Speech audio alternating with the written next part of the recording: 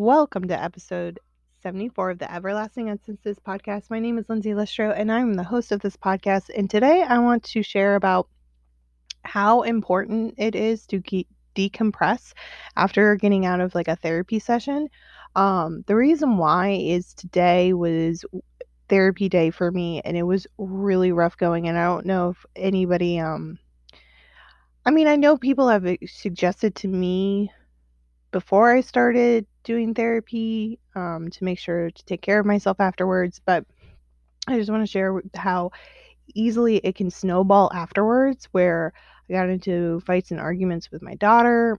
I was just so upset, very angry actually, because we hit some deep rooted stuff in therapy today. And I just, when I left, it was like I had to get back into real life, really quickly, because this week is Thanksgiving week, and here in Orange County, we don't have school. So as soon as I was done, it was just like back in mom mode, and there was really no true decompression time. So the reason why I want to really dive into this and give you what I suggest everyone to do is to make sure you give yourself up to an hour. I know that sounds like a lot, but sometimes like hitting deep rooted stuff, I need that full hour to um, decompress and recenter and ground.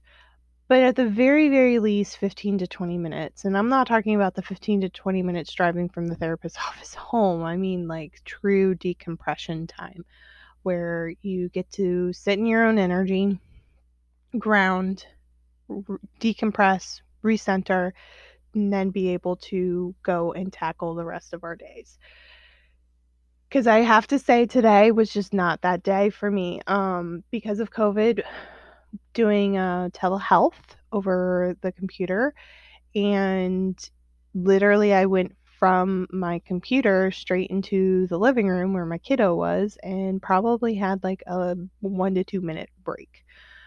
It really wasn't that much. I did sit in my chair for a couple of minutes to try to center myself, but it wasn't enough. And that's really where I'm at. Like, I'm really grateful that I actually got up and had the energy to make dinner.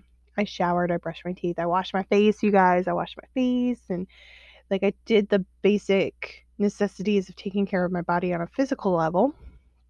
But on a mental level, it was just very, in a mental and emotional level, it's been very difficult. I did journal a little bit.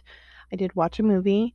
I did take a step back from really diving in, like, because I just really wanted to not be I'm not talkative today. I am struggling. Like, I waited it almost until the very last moment to record this podcast because I'm just not in a talkative mood. I just don't want to be around people. The introverted side of myself is really coming out today, and I just want silence and to be left alone. Like, that's just really where I'm at. And unfortunately, my life is set up that I can't do that on a regular basis. So I really wanted to share that with you guys, and um, just a little glimpse of like, this is why some days are harder than others, and it is okay for wherever you are at. This is real life. Real life, you guys. I didn't really want to be like, yeah, today has been crappy. But when you do a daily podcast, I think that it's part of the part of the deal. Not every single day is going to be absolutely amazing, and today just wasn't one of those days.